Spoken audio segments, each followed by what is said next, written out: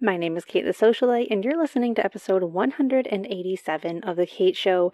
And today's episode is brought to you by HoneyBook. So before we get into the 9 ways that home pros devalue themselves in front of their clients, because that's a big, heavy topic, I want to share this resource with you. You guys have heard me talk about HoneyBook before on the podcast.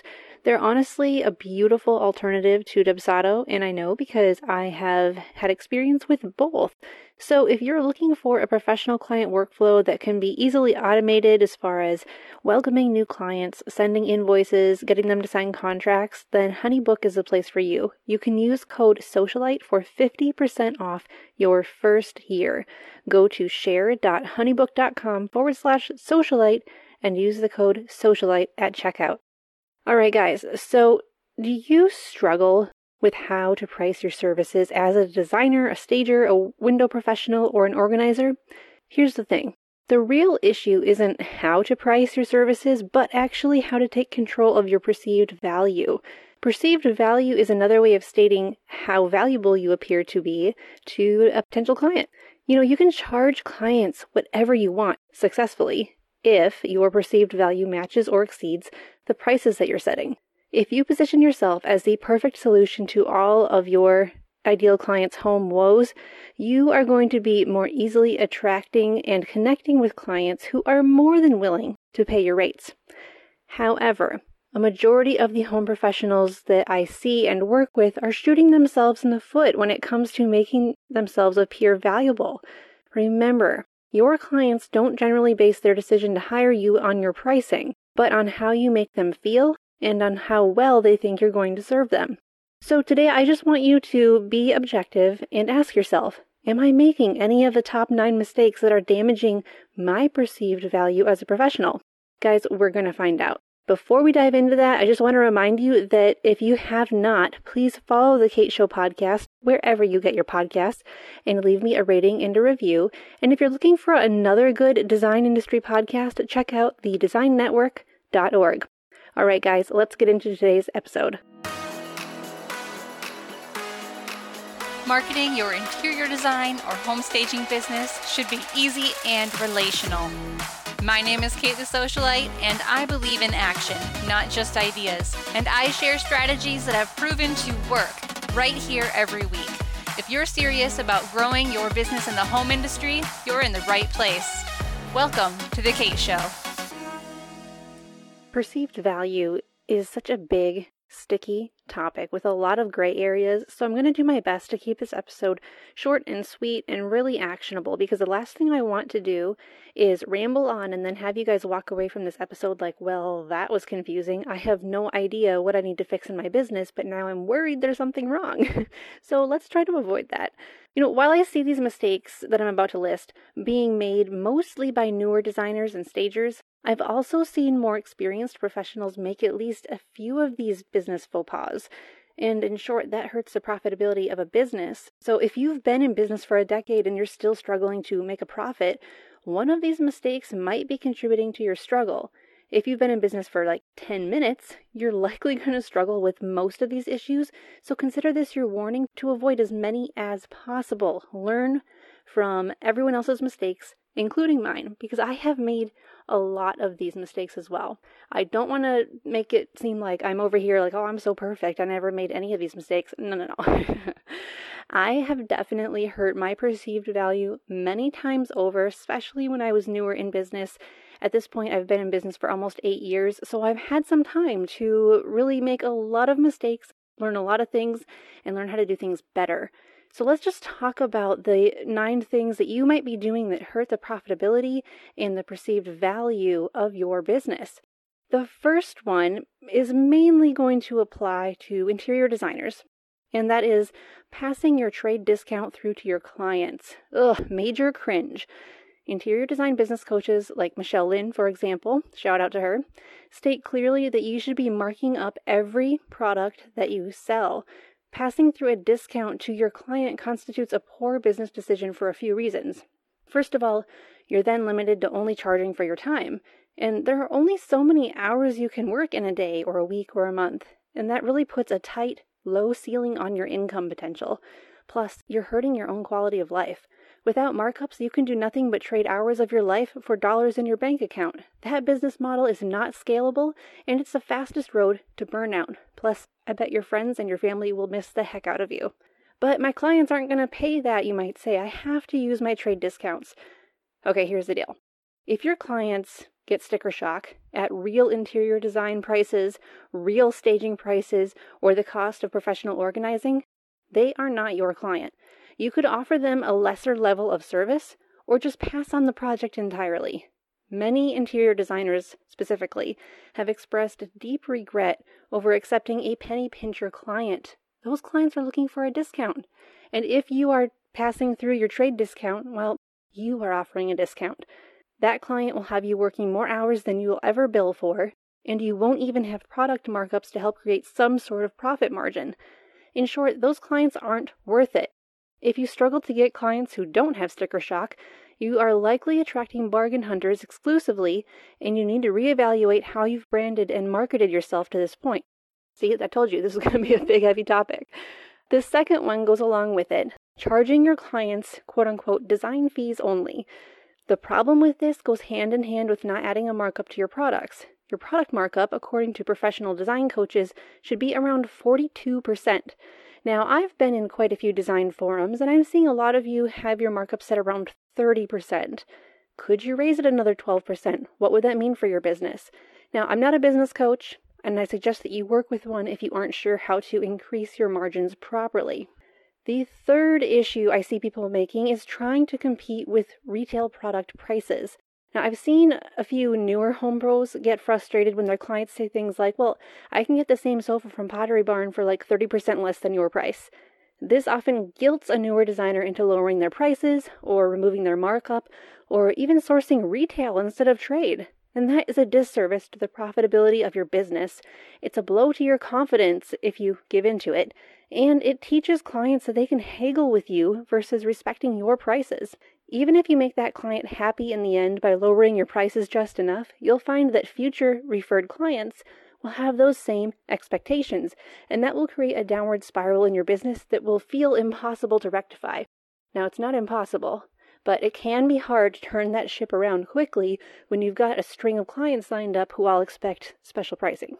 The fourth thing that you need to watch out for and make sure that you're not doing is sharing your profit margins when your clients ask you for them. If you do add a markup to your products, you might get the occasional crazy client who demands to see your invoices. Or maybe it's a wonderful client, but they have a crazy spouse. We've all had those situations. The only invoice that client should see is the one you give them for payment. You are not obligated to show clients your trade prices or your markup percentages. Let your no mean no.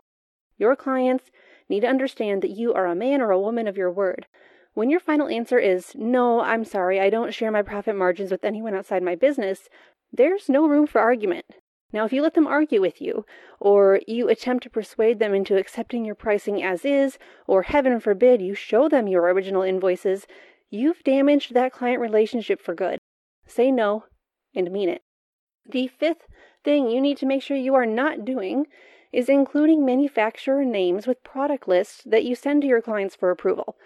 Now, there might be some designers who will fight me on this, and I can only say that I have learned from other designers. So you guys got to do what works for you, but here is why a lot of designers say you shouldn't do this. Not only are manufacturer names unnecessary for clients to see, but including them will also tempt clients to shop around you, even if that means they're just getting estimates from other designers. Ugh, gross, right? Think about it. When you receive a bill from your dentist, do you demand to see the manufacturer of the instruments that he or she used? Of course not. Other professions are rarely investigated or harassed, honestly, in this way. Why should your career be any different? Guys, we just got to stand up for ourselves. Hey guys, real talk for a second. How much do the visuals and the copywriting of your business matter? Well, short answer, a lot. One more question for you. How much does that stress you out? A lot, right? Another short answer. Because unless you have a graphic designer, a copywriter, and a web developer in your back pocket, creating all the right marketing pieces for your brand can feel really overwhelming, but you might also be really tired of brand inconsistency, not having a sales funnel, feeling discombobulated or scattered in your marketing. I get the feeling, and it's not fun.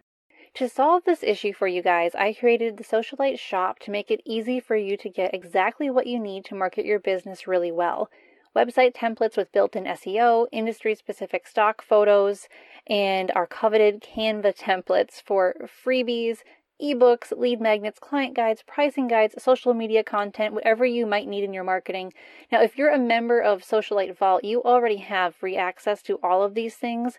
Plus, you have access to the email marketing and the blog post templates, and those are only ever going to be for our Vault members. But if you're not a member and you would like to use the different Canva templates, let's say you need a lead magnet, you need a pricing guide, you need a new website, you just need all the things, you now have options, and you can head over to the Socialite Shop to get those needs met. So grab the next beautiful template for your marketing by going to socialitevault.com/shop. Number 6, offering free consultations to entice new leads is a terrible idea. You've heard me say this before, but I'm going to say it again. Instead of stating that your consultation time, aka your knowledge and experience, are completely unpaid, because that's exactly what a free consultation means, consider a change in the wording. Offer a free discovery call instead. This 15 to 30 minute call will let you and the potential client discuss availability, expectations, budget, and deadlines, allowing both of you to determine whether you're meant to be. Maybe you are, maybe you aren't, but you're not going to reserve 2 hours of consultation time to figure that out for free. Reserve your consultations for paying clients only and pour 100% of your knowledge into those paid meetings. Discovery calls are not a place to offer free advice, even though some people will try to trick you into giving it during that time. You gotta watch out for those people. Your time is valuable, and the client will be best served when you are paid for your time. Offering free consultations is not a legitimate way to attract leads, and it does a disservice to both your business and your clients. Number 7, this kind of gets more into my territory, marketing and branding. Not staying true to your brand aesthetics really devalues you. Whether or not you hired a professional graphic designer to create your brand, you should be adhering to the same fonts and color palette without fail. I often see new business owners go crazy in Canva, and they create overly designed social media content, for example, that shapeshift with every post. Their brand is unrecognizable because their fonts and colors aren't consistent. This DIY approach, which can show up on everything from websites to newsletters to Instagram, makes a business look unprofessional and scattered, even if the business owner is highly qualified in their field. So just don't go crazy on Canva. I know we all love it, but you need to make sure that you and your work are the focus of your content, not pretty graphics and GIFs and animations everywhere, and not the cutest font that you just found. Trust me, stick to your brand palette. And if you don't have a set color palette, if you don't have a set font combination, you need to get it. Either select it for yourself or hire a graphic designer. All right, number 8, inconsistent marketing behavior. This is something I could rant about all day. Not only does inconsistent marketing result in no new clients, but it also makes it really difficult for people who are thinking of hiring you, because it'll make them think twice about whether they even should. So let's talk about this in real terms. If you can't write a new blog post at least once a month, go remove the dates on all your past blog posts so that it's not glaringly obvious that you're inconsistent. Now, Google is still going to know, so there's that to keep in mind, but at least people won't know that you haven't written a new blog post in like 9 months. Number 2 is if you have a hard time keeping up with social media, assess whether your ideal client is even using social media to make those bigger buying decisions for their home. And if you need more detail on how to figure that out, go back to one of my past episodes where I talked about why luxury interior designers do not get clients from Instagram. That will help you. You can even just type that into Google. You can go to The Kate Show and then type in why designers don't get clients from Instagram. If you type that into Google, you're going to find it. Yay for SEO, right? When you have determined whether or not your client uses social media, you don't have to then post every single day because you're like, oh man, I know my ideal client is on here. No, you could post once or twice a week because that high quality post is going to be far more effective in reaching and connecting with your audience than 7 mediocre, really shortly captioned posts will So just keep in mind that it's about quality over quantity. Instead of posting once a day, post once or twice a week and actually say something meaningful. Now, onto the email marketing portion. If you cannot get your monthly newsletter out the door on time every month, or you don't even know why you should definitely be prioritizing it, then you need to make this your primary focus. Outsource it, or just simply make time for it every month in your schedule. Not doing email marketing is going to hurt your business. You're going to miss so many opportunities to serve new or repeat clients or have your newsletter forwarded by your tiny mailing list to someone who ends up hiring you and gives you your best, biggest job ever. So that is something that, like I said, I could talk about all day long. I just think that there's not enough people in the home industry who are harnessing the power of email marketing. And it's really sad because I have seen so many businesses flourish as a result of simply sending a monthly newsletter. All right, number 9, the thing that you should not do is use lead magnets or freebies that have DIY connotations.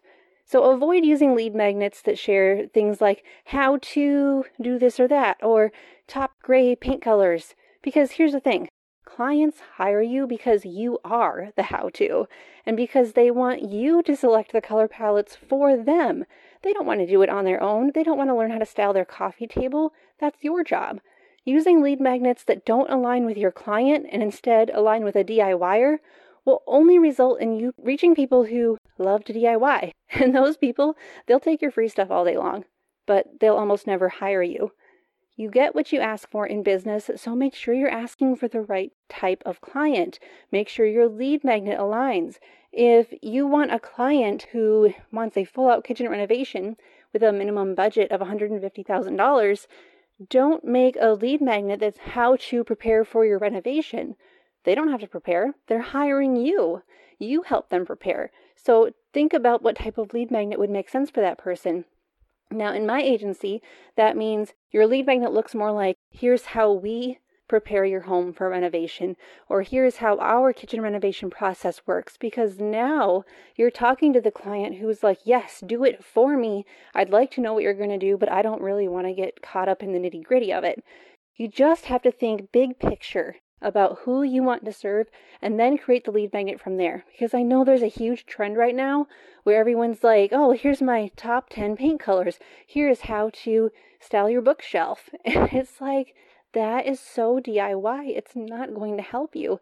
And when I have people come to me and they say, you know what, I implemented your entire sales funnel that you recommend. I have a lead magnet and nobody's signing up for it.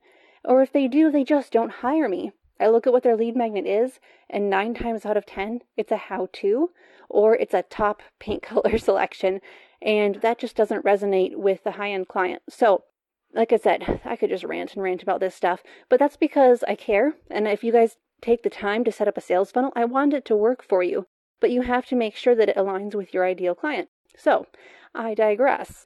If you guys need some help with making sure you don't fall into any of these 9 pitfalls, if you need support, then, well, you're in the right place. Keep listening to this podcast for one thing, but also bear in mind that you can get lead magnets for the non-DIY client by going to socialitevault.com/shop. You can also go to socialitevault.com for email newsletter or blogging. And we are here to help you with all of that because it is so important to maintain consistency, to stop devaluing yourself, and treat your business today like the successful brand you want it to be 5 or 10 years from now. All right, guys, that is all I have for you today. Thank you so much for listening, and tune in next week. Until then, keep your marketing simple and your message clear. Talk to you soon. Thanks for listening. Visit us at thekateshowpodcast.com, where we empower home professionals with marketing confidence.